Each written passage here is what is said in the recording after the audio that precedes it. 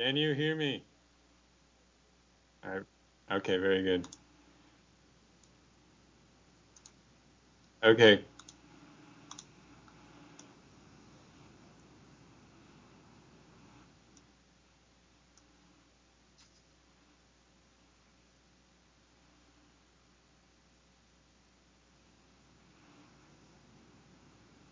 this is Dave, testing out the audio.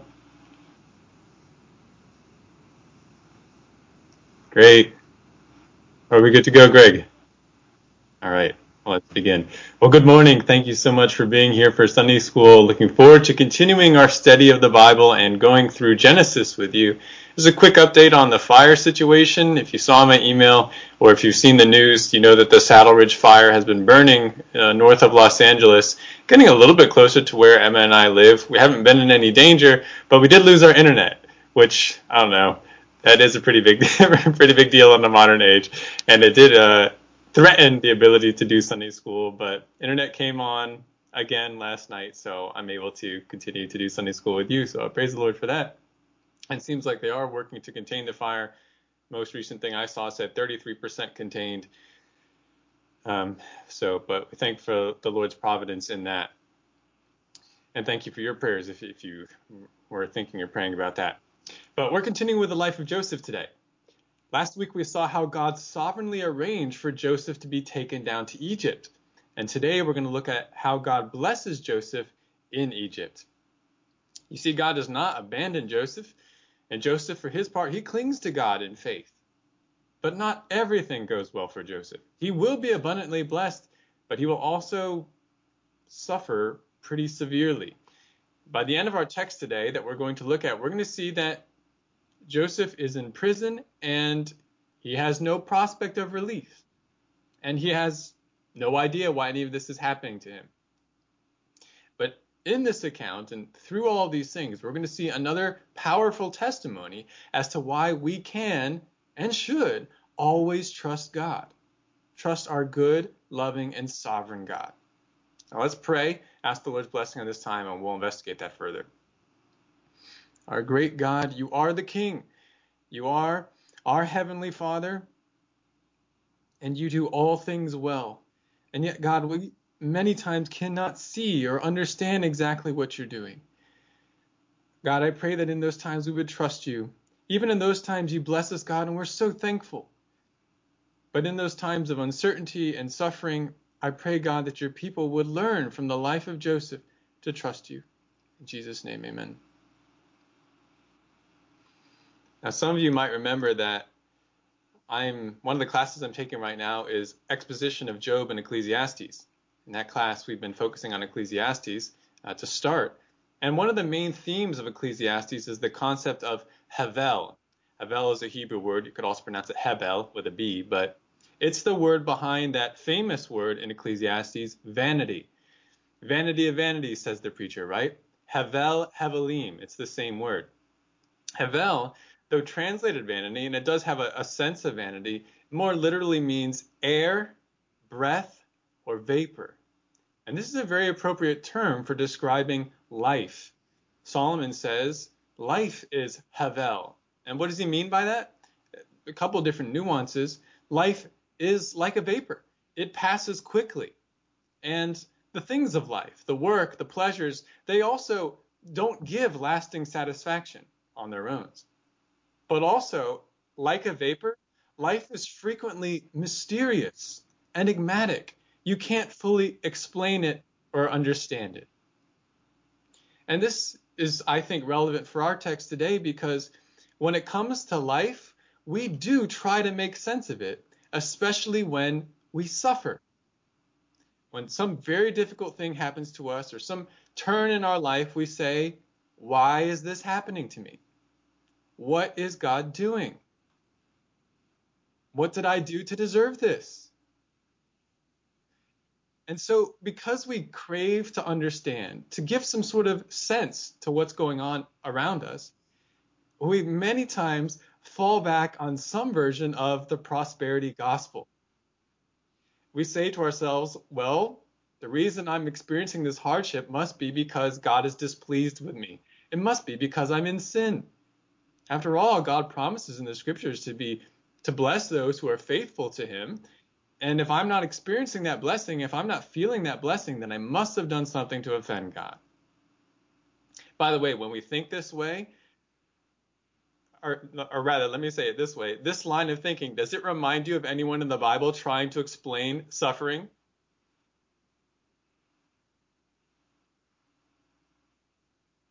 The reason this bad thing has happened to you is because you've sinned. Yeah, Job's friends, right? That's exactly what they said. What's so tricky about that perspective is that there's some truth to it. If you're aware of the scriptures at all, especially the Old Testament, you will see that God does bless those who are faithful to him. He does promise that. And he says that he will curse or he will chasten, he will discipline those who sin against him, those who oppose him.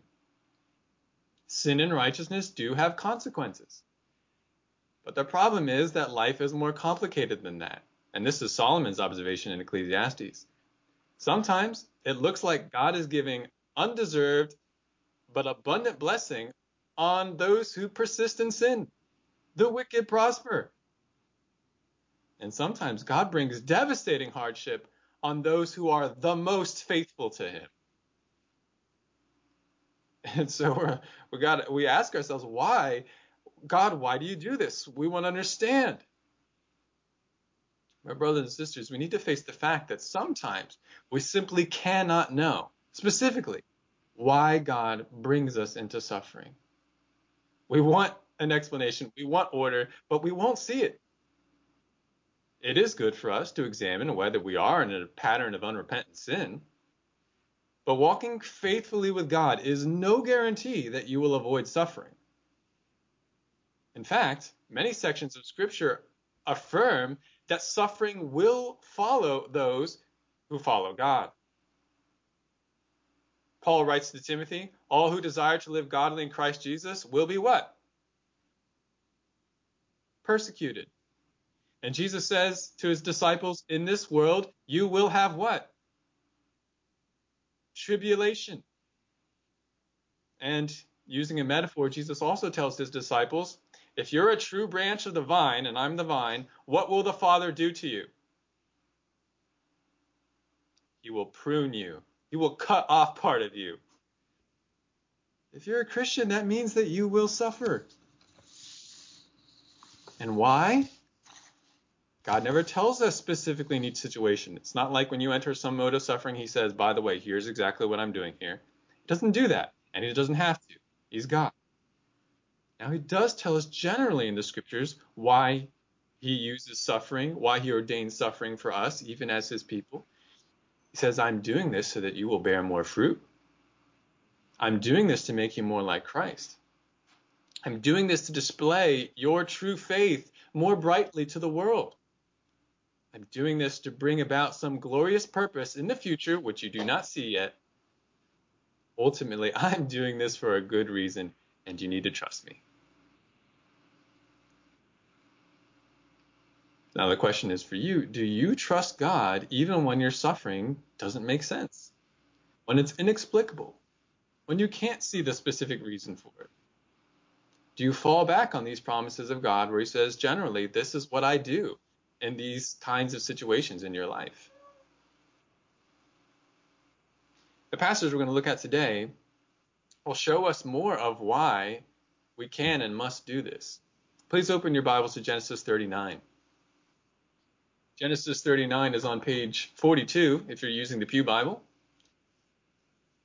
In Genesis 39, we pick up again with the life of Joseph. We last left him at the end of Genesis 37, being enslaved and taken off to Egypt. And in Genesis 38, there's an interlude illuminating the immoral life of Joseph's brother Judah. We won't go through all the details of that, but you remember Judah was the ringleader in selling Joseph to the Ishmaelites.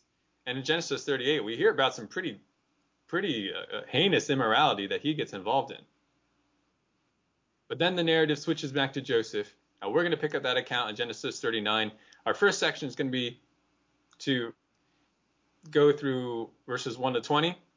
And then later in the class, we'll look at a second section that goes into Genesis 40 down to the end of that chapter. Now let's read and then we'll observe verses 1 to 20. Here's what it says. Now Joseph had been taken down to Egypt, and Potiphar, an Egyptian officer of Pharaoh, the captain of the bodyguard, bought him from the Ishmaelites who had taken him down there. The Lord, that is Yahweh, was with Joseph, so he became a successful man, and he was in the house of his master, the Egyptian. Now his master saw that Yahweh was with him, and how Yahweh caused all that he did to prosper in his hand.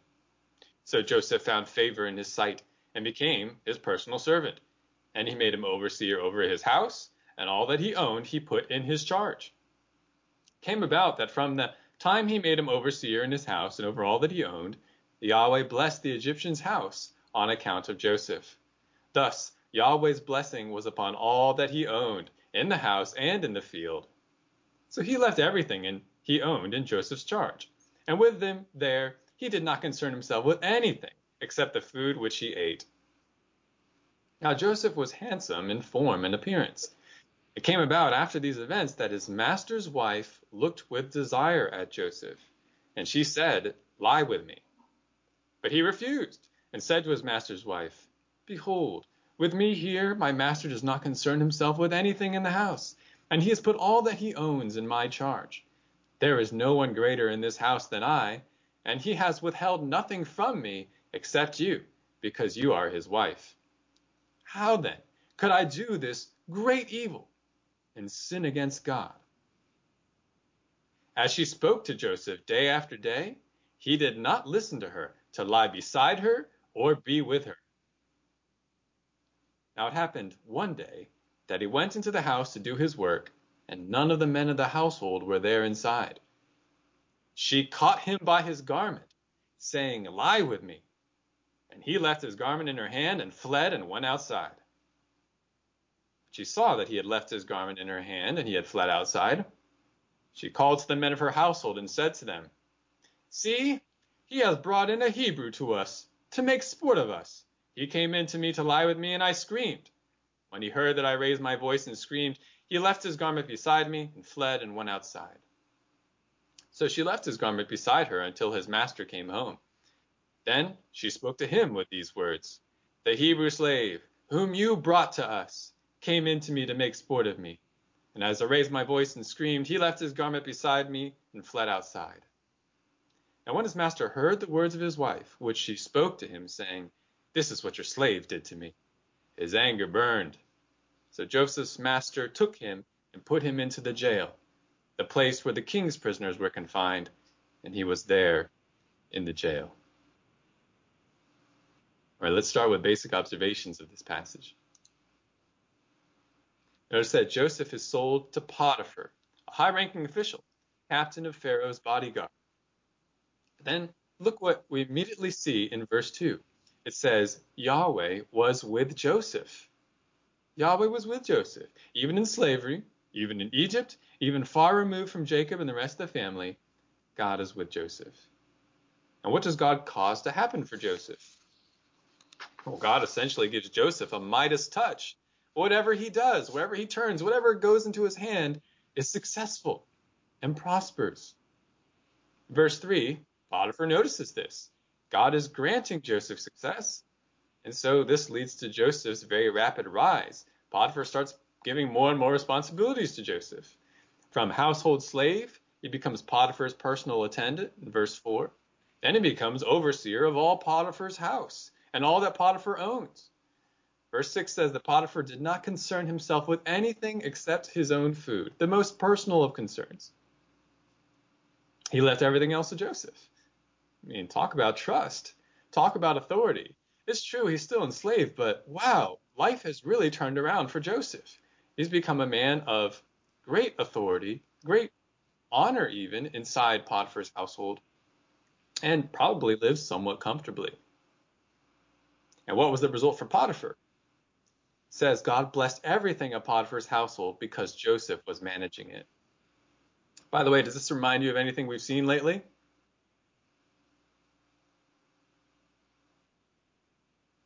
Where else did we see this recently? Yeah, Jacob, right? With whose household? with Laban's household. That's why Laban didn't want Jacob to leave, right? He keeps coming up with schemes to make Jacob work for him more because he sees, hey, I'm blessed whenever you work for me. Same thing happening with Joseph here. But there is one source of blessing on Joseph that turns out to be his downfall in the household. Because the second part of verse 6 says that Joseph was handsome in form and appearance. This word handsome could also be translated beautiful. Who else did we see recently who was described this same way? Beautiful in form and appearance.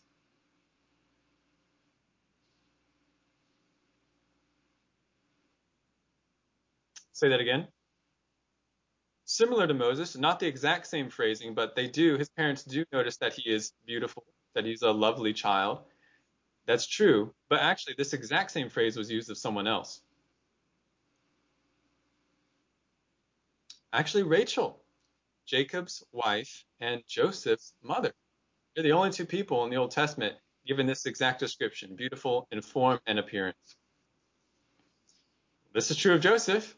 And verse 7 says, Potiphar's wife notices how handsome Joseph is and looks with desire at him. And she even propositions Joseph saying, lie with me. She wants Joseph to commit adultery with her. Now Joseph, for his part, he refuses her advance. And notice what he says in explanation. He notes how much trust and authority the master has given to him. And then verse 10, he asks, how could I do this great evil and sin against God? In other words, not only would this be a terrible violation of the master's trust and a gross step of ingratitude based on all the things the master has done for Joseph, but it would be sin against God. Now, that's some definite faith. That's a definite display of devotion of Joseph to God. He's a very conscientious man. And this is in strong contrast to Judah in the previous chapter. Though Joseph says this to Potiphar's wife, she doesn't give up. She tries to speak to Joseph day after day. And what's Joseph's response to this ongoing sexual harassment? It says he did not listen to her to lie beside her or be with her, which is kind of interesting. You may notice that phrasing is a little unique. It seems that Potiphar's wife lightened her request to Joseph just to have Joseph lie next to her or spend time with her, but Joseph's not going to have any of it. He's committed to staying away from her as much as he can in any sort of compromising situation. But then, verse 11, there's one day where there's no one in the house except her and Joseph. And verse 12 says, she caught him by his garment and then told him to lie with her. Now, this word garment probably refers to Joseph's tunic, which is essentially a long shirt. Men at this time, they often wore basically two pieces of clothing. They wore undergarments, think something like a pair of shorts, and they wore a tunic, this long shirt that went down past your waist. She grabs him by the tunic. And what does Joseph do? It says he left his garment in her hand and fled and went outside. He didn't just leave. He fled. Very specific description. He slipped out of his shirt, his tunic, and he ran. Apparently he didn't say anything to her, or if he did, it's not recorded. He just left his tunic behind and went outside, meaning that he's actually half naked at this point.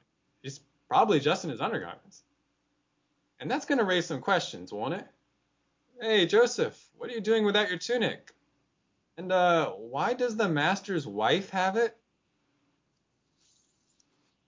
The master's wife decides that she's going to make Joseph the one who looks bad in this situation. After all, she does have some pretty incriminating evidence against Joseph. Look, I've got his clothes. So she calls the other household slaves and accuses Joseph of trying to rape her. Do you notice the way she says this to the other household members? She says, he has brought in a Hebrew to us to make sport of us. Now, who is the he of this statement? Not Joseph, but Potiphar, her husband. He's the one who obtained Joseph as a slave. And so she says, he brought in this Hebrew to make sport of us. So basically, she's saying this is partially Potiphar's fault.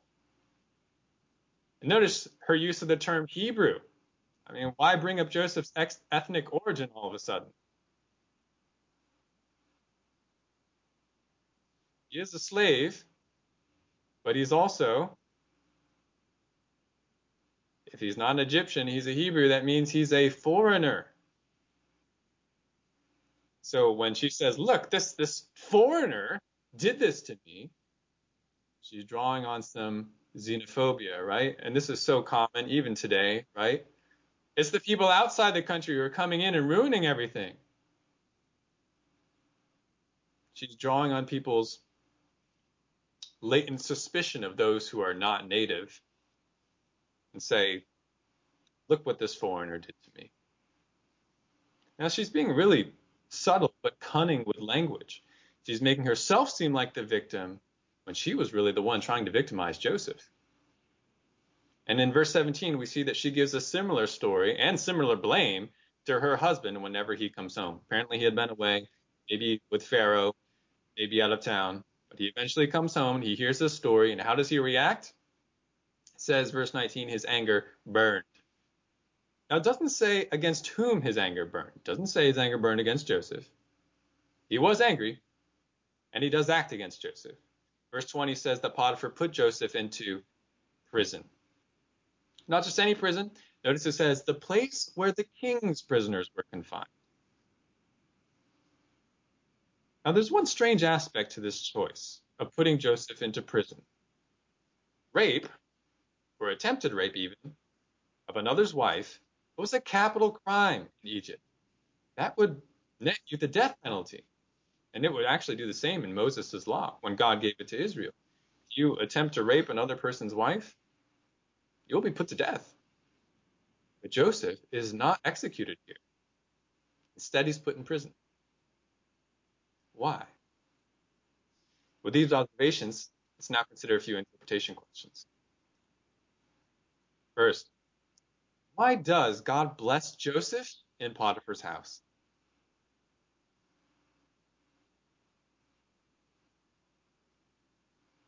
He clearly blesses him. Why does God do so?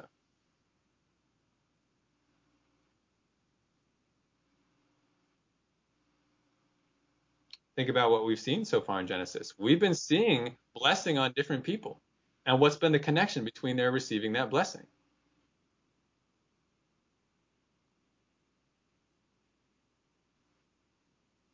Most recently, it's all been about the promises and covenant to Abraham, has it not? When God first called Abraham out of Ur, he promised that he would bless him and that he would bless his descendants and that he would bless those who blessed him. We saw that happen in Abraham's life. We saw that happen in Isaac's life.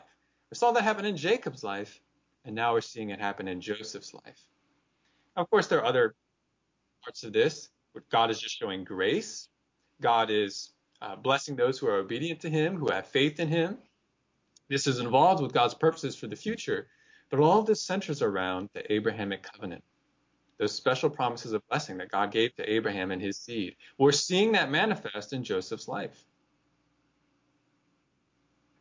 Now, a question in a different venue. How does Joseph's response to his master's wife's lustful advances illustrate righteous principles elsewhere in the Bible?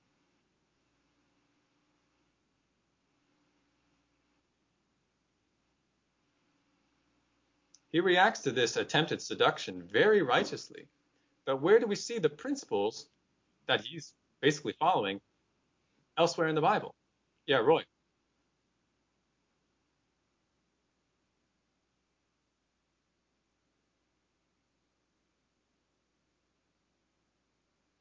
Hmm. Mm-hmm.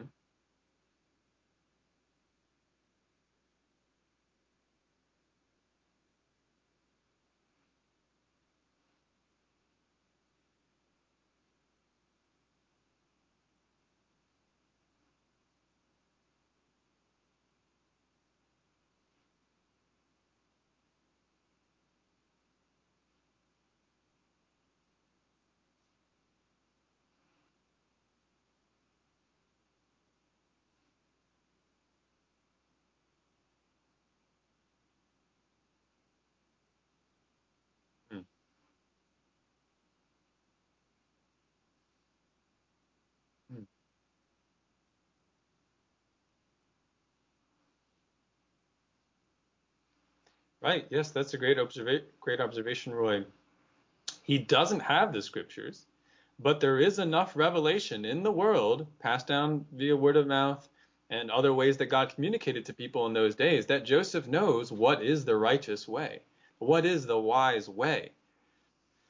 And it does go back to that basic principle expressed when God created man and woman, which is a man shall leave his father and mother and be joined to his wife, singular, and the two shall become one flesh. That is not to be separated. That is not to be violated. And it is a principle, even without God specially communicating that to you, it is a principle evident in creation. It's something that people know deep down. And that's part of their suppressing the truth and unrighteousness that we have the adultery and the violation of God's marriage design today. It's not that people don't know, really. It's just that they suppress the truth that they know. But still, the question I'm asking is, are there specific sections of Scripture that go along with exactly what Joseph does here? And Dwayne, I see your hand.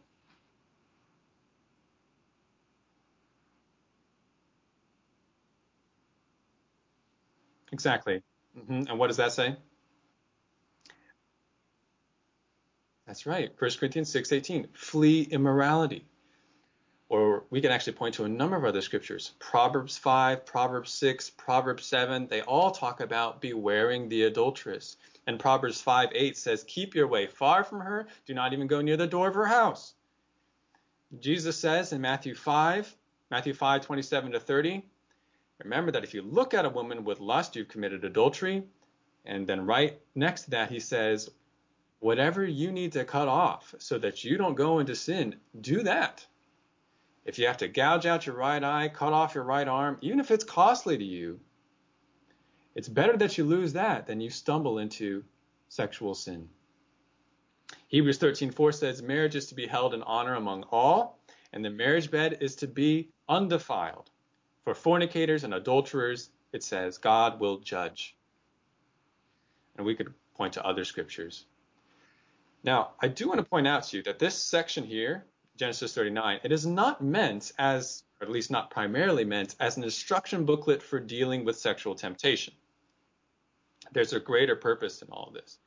But Joseph's response is a great illustration of the righteous and wise way before God, declared in other parts of the scripture. Now, again, Joseph didn't have these scriptures, but he knew enough. And he was someone clearly filled with the wisdom of God. He is a very wise man, and that is illustrated in how he walks before God. Joseph realized you don't mess around with immoral temptation. Now, you've heard the phrase, shoot first and ask questions later. But when it comes to sexual sin and temptation, you need to flee first and ask questions later. When your conscience first begins to say, I don't think I should be here.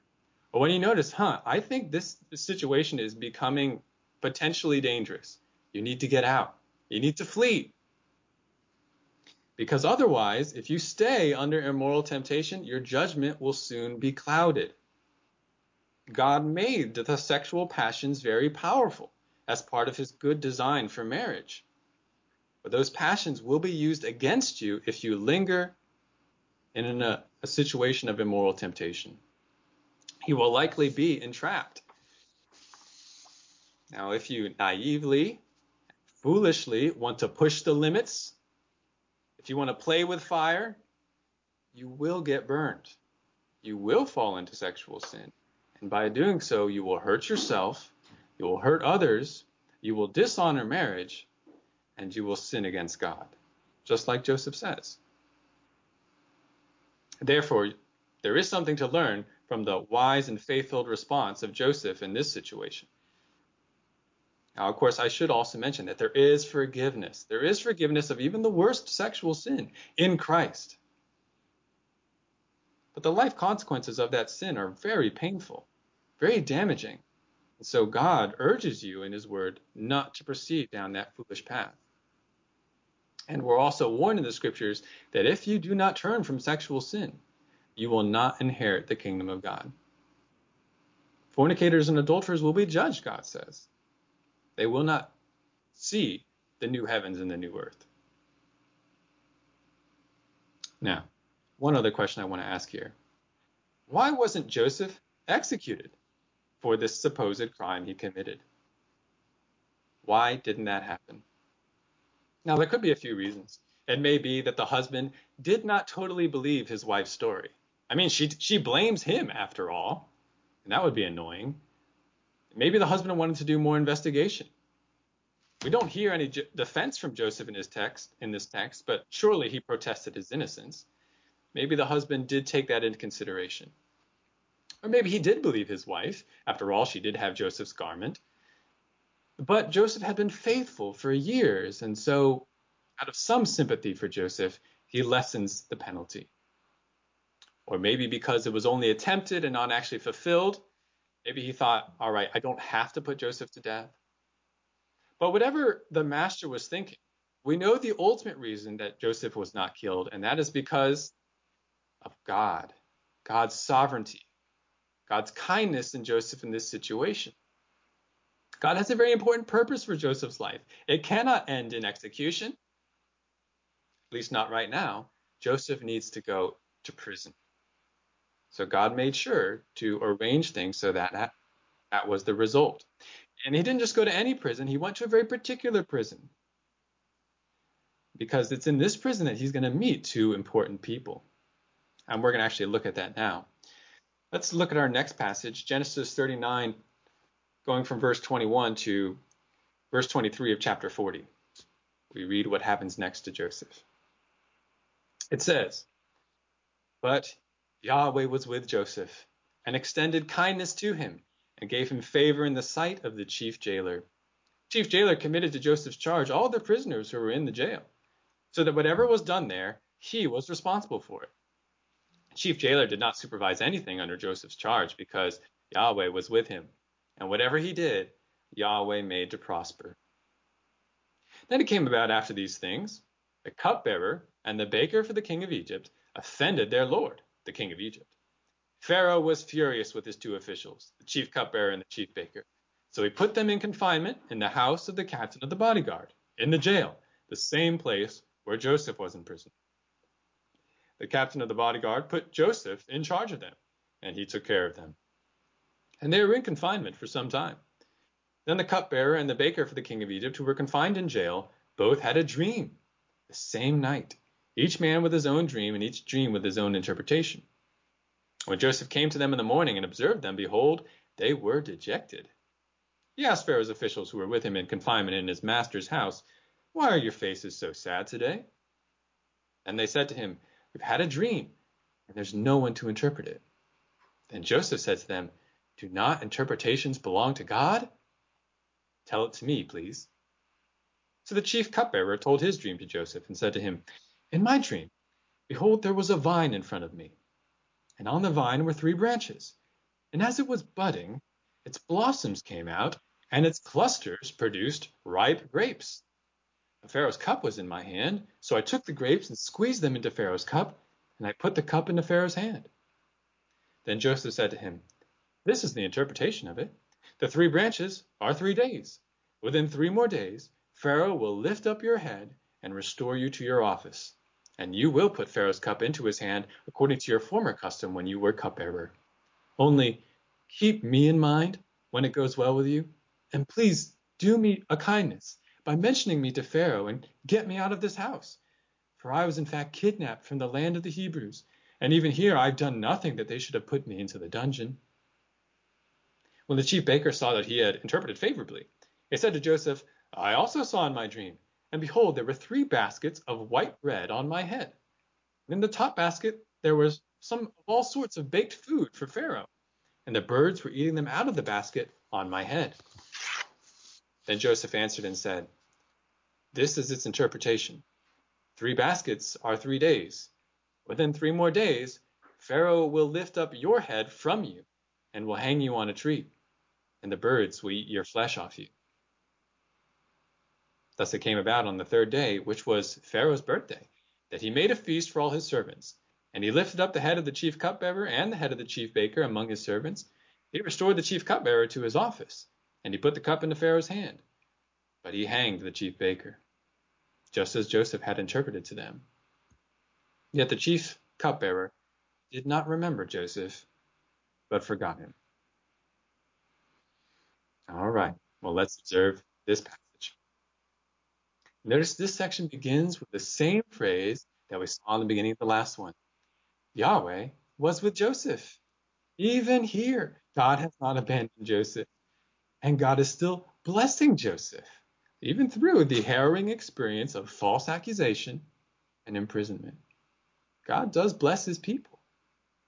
In fact, what do you notice happens in the jail that mirrors what we saw previously? Joseph finds favor in the sight of the overseer, and he's eventually put in charge of everything. And God blesses it. Which tells you, man, Joseph must have had some serious gifts of administration. This guy was a hard worker. He was smart. He was trustworthy. But were those the real reasons for his success? Again, look at verse 21. It says not only that Yahweh was with Joseph, but it says God also extended kindness to Joseph. And behind this Hebrew word for kindness is that special word that I mentioned to you before, chesed. It's that word normally translated loving kindness in the New American Standard, but it has the idea of loyal love or covenant kindness. God is continually pouring out on Joseph, even through these difficulties, that covenant love, that chesed. And so how is it that God, or rather that Joseph obtained favor with the chief jailer? It was God's grace. God gave it to Joseph. God gave Joseph that favor. Joseph was faithful, it's true, but that's not ultimately why Joseph was successful. He was successful because God made Joseph successful. And that's true for our successes too, by the way. If you experience success in your life, it's because God granted it to you, not because you're so smart or even because you're so faithful. God grants it.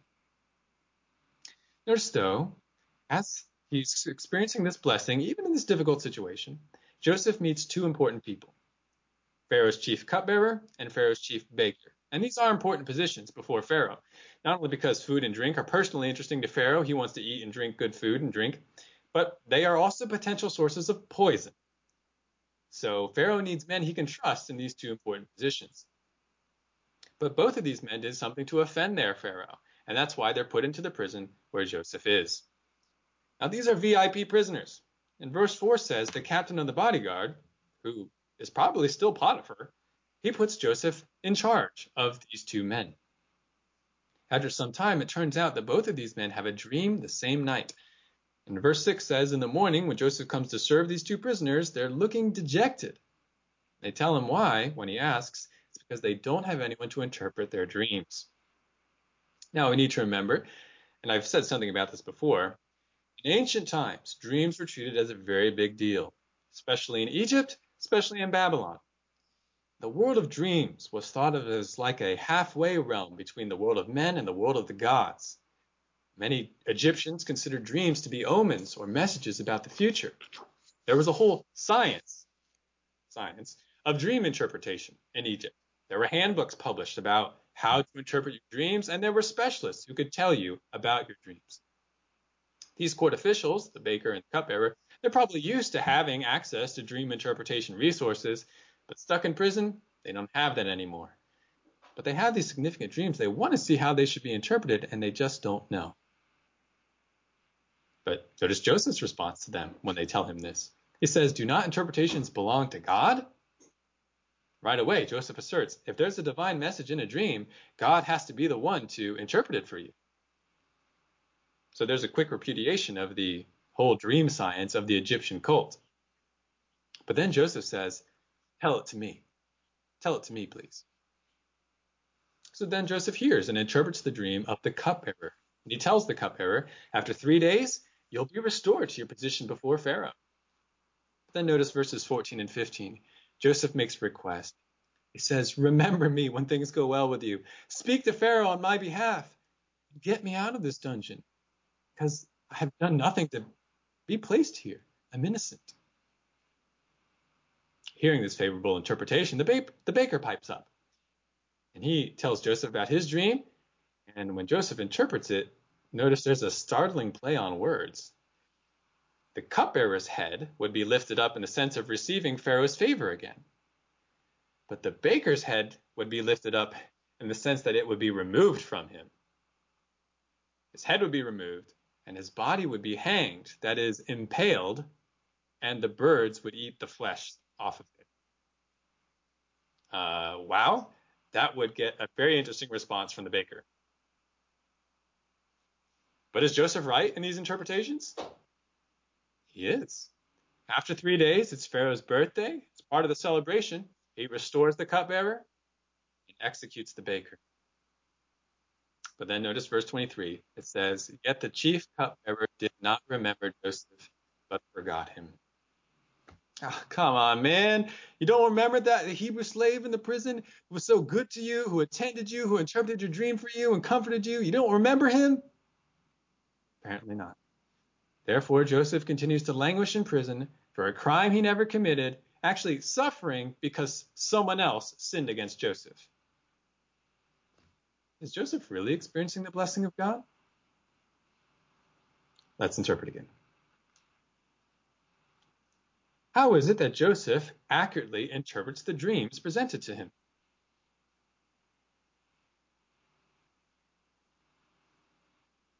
He says dreams belong to God, but then he says, why don't you tell me your dream?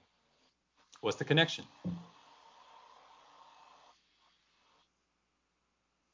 That's right. He is interpreting these dreams because God is giving him the ability. Now, how Joseph knew he had this ability is never explained. He had dreams before, but somehow Joseph knew. But all the while, he's giving credit to God. God is the one who will grant the interpretation. I'm merely the messenger of it. And this ability will prove key to what happens with Joseph before Pharaoh, and we'll look at that next time. But he's able to interpret the dreams here because God gives him that ability. Why is it, though, that the cupbearer forgets Joseph? Come on, cupbearer, wasn't this a significant thing? We don't know the specific reason. Maybe the joy of getting out of that prison. He just made him want to forget that whole experience. Maybe he figured, just some Hebrew slave. He's not important. I don't need to worry about him. And it's true also that people just have an amazing ability to forget kindnesses, to showing gratitude. And so maybe that's happening here. He just decides not to really care about Joseph. Leaves Joseph in suffering. But again, we know the ultimate reason. The ultimate reason that Joseph is forgotten in prison is because that's what God ordained. That's what God sovereignly chose. This cupbearer's mind is in the Lord's hands. God could have caused him to remember, but he didn't do that. God has sovereignly determined that Joseph will be in prison a longer amount of time. Actually, we'll see next time that it's 2 more years after he has this interaction with the cupbearer. And in total, of being in Potiphar's household and then being in the prison, it will be 13 years for Joseph. That's a fair amount of time. And the question that goes along with it is, of course, why? Why, God? Why are you treating your servant so badly? He's doing everything right. He's being a good slave. He's remaining sexually pure. He's even serving diligently while in prison. So God, why are you leaving him there in suffering? Well, first we have to say, the text has already told us that God is with Joseph even in these situations. So God has not left Joseph alone. And all the while, in this period of time in Egypt, he has been experiencing good from God. Yes, he was enslaved in Potiphar's household, but he was blessed there. And yes, he's in this prison situation, but he was blessed there too. So God has not simply left his servant to suffer. But as to the ongoing trouble Joseph experiences, God does not explain himself to Joseph, and he doesn't have to. So what's keeping Joseph going? On what is he able to cling? Only 2 things: who God is and what God promised. He knows who God is. He is the sovereign God. He is a gracious God. And he remembers the promise. Somewhat enigmatically declared, but Joseph did have those dreams. God declared to Joseph and to Joseph's family that one day Jacob's family would bow down to Joseph. Certainly what's happening right now to Joseph does not look anything close to that. But God declared it would happen. And that's a promise that Joseph could cling to. And because because we know, Joseph didn't, we know the rest of the story, we actually know exactly why these things are happening to Joseph. It had to happen this way because, well, let's go through it step by step. Joseph was purchased by Potiphar, this very specific official, so that when falsely accused by that man's wife, Joseph would end up in the prison that royal officials go to. That way, Joseph would meet the cupbearer and interpret the cupbearer's dream. And why was Joseph forgotten in the prison? It was very important.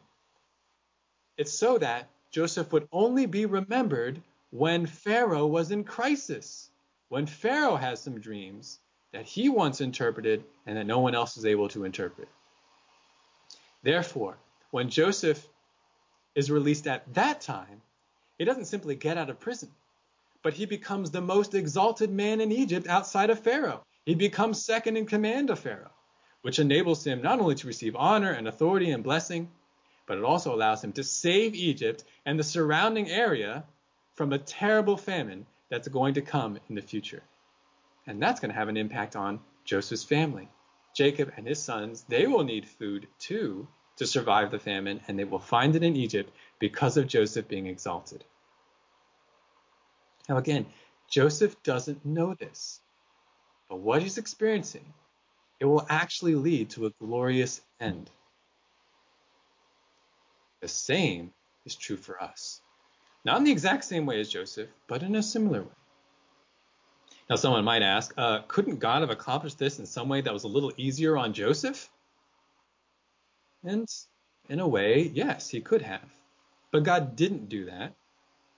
And we know that God does whatever he pleases, and the thing that pleases God most is to glorify himself. God determined in his perfect wisdom that this was the best way. This would most glorify God. This would most sharpen and shape Joseph's faith. This would best instruct the later generations of Israel. And this would best instruct us, even today. So then, brothers and sisters, I know that you are going through or will go through suffering in your life that does not make sense. You will do what's right, you will do what's right, and you will suffer for it. You will hold true to God and then encounter deep tragedies. You will be sinned against, and the one who sins against you gets away with it while you experience injustice. Many of these painful difficulties will be long, even lasting years. And you will ask, why, God? What did I do to deserve this trouble? The unspoken answer to you will be, this is not punishment for sin. This is my working out of a glorious purpose that you do not yet see. Remember how the disciples encounter a blind man in John 9, and they ask Jesus, who is it that sinned, this man or his parents, that he should be born blind? What did Jesus say in response? He says, neither this man nor his parents sinned, but it was so that the works of God might be displayed in him. Do you see that that is the answer for you when you experience inexplicable suffering? God is yet at work, and he's doing something good for you, for others, and for his own glory. He is yet with you, as he is with Joseph here. His blessings, yes, even every spiritual blessing in the heavenly places, as Paul talks about in Ephesians 1, they are yet on you, not to remove you from suffering, but to sustain you through suffering. This is why Christians can do what Paul says in Ephesians 5:20, giving thanks for all things at all times. Even through injustice, suffering, persecution, God is with you if you know Christ. His blessings do not stop. He is working out a kind purpose in his covenant love. So brothers and sisters, you need to own this truth. You need to believe it. You need to drive it deep down into your heart. This will give you strength in trials and even cause you to give thanks through suffering. God loves you, but his ways are higher than yours. Don't demand a specific answer from God about the circumstances you see in life. You're not capable of seeing all that God sees. Do as Joseph did. Hold fast to God's character. Hold fast to God's promises. It will all work out in the end. And that end, though, may be after you've passed from this world. And that will be one of the amazing things when we go to be with God. We will see, oh, this thing I suffered, it had an important impact years down the road, even in a generation past when I lived. Joseph was treated unjustly, but he still entrusted himself to his faithful God. And who did this to an even greater extent? Our Lord Jesus. The Son of God suffered the greatest injustice by being rejected by men, by his people, and by being put on the cross. But what did he do? He entrusted himself to his Father because he knew that what he was experiencing was accomplishing a great purpose. So it will be with you as Jesus' followers. Learn from Jesus' example, not just Joseph's. Hebrews 12:3. For consider him who endured such hostility by sinners against himself, so that you will not grow weary and lose heart. This is the main truth I think you need to see today. You can trust God, even when you suffer injustice, and even when you can't see what God is doing. Again, this is all part of that same message that Genesis keeps bringing us to. You need to see it. Now, a few more questions of application as we wind up our time today. First, and these are for you to think about, explore in your mind. Are you grateful for all the ways that God blesses you, even through difficulty? If you are God's child, you are blessed, not just because you live in this world which has common grace in it, but you experience every spiritual blessing that is in the heavenly places. Are you grateful for that? Do you see those blessings? Do you thank God for those blessings, even when you experience hardship? God does bless his people, just as he did with Joseph.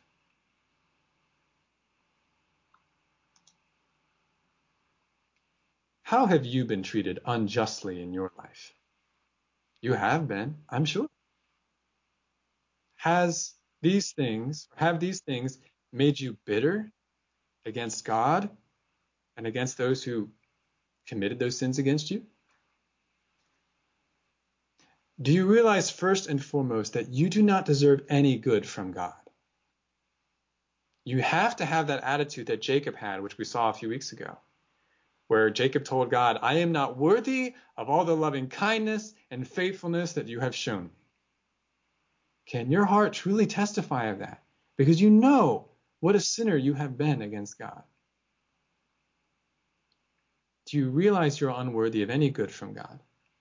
Do you secondly realize that the sin and injustice that you experienced was under God's control?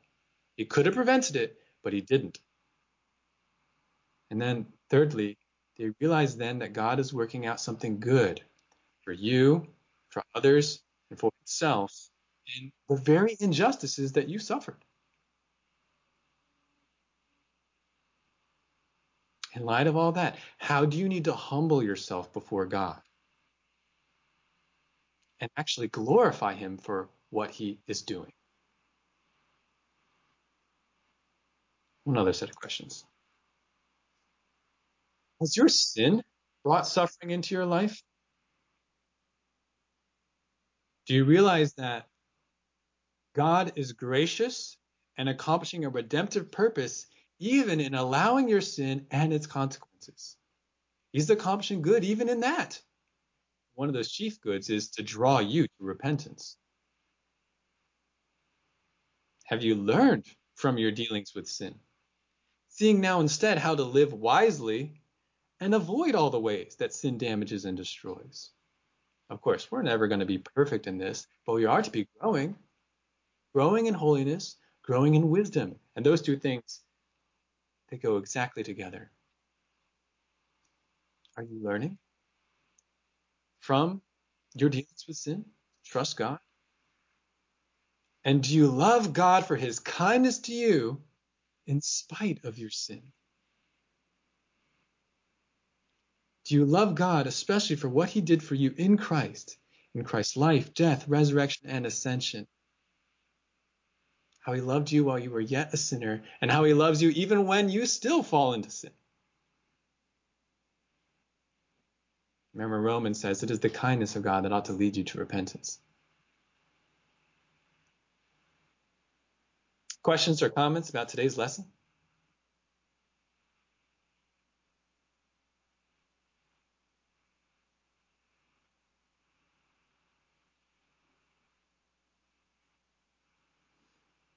Well, I hope this lesson has been precious to you. There are some very sweet truths here. Oh, go ahead, Steve.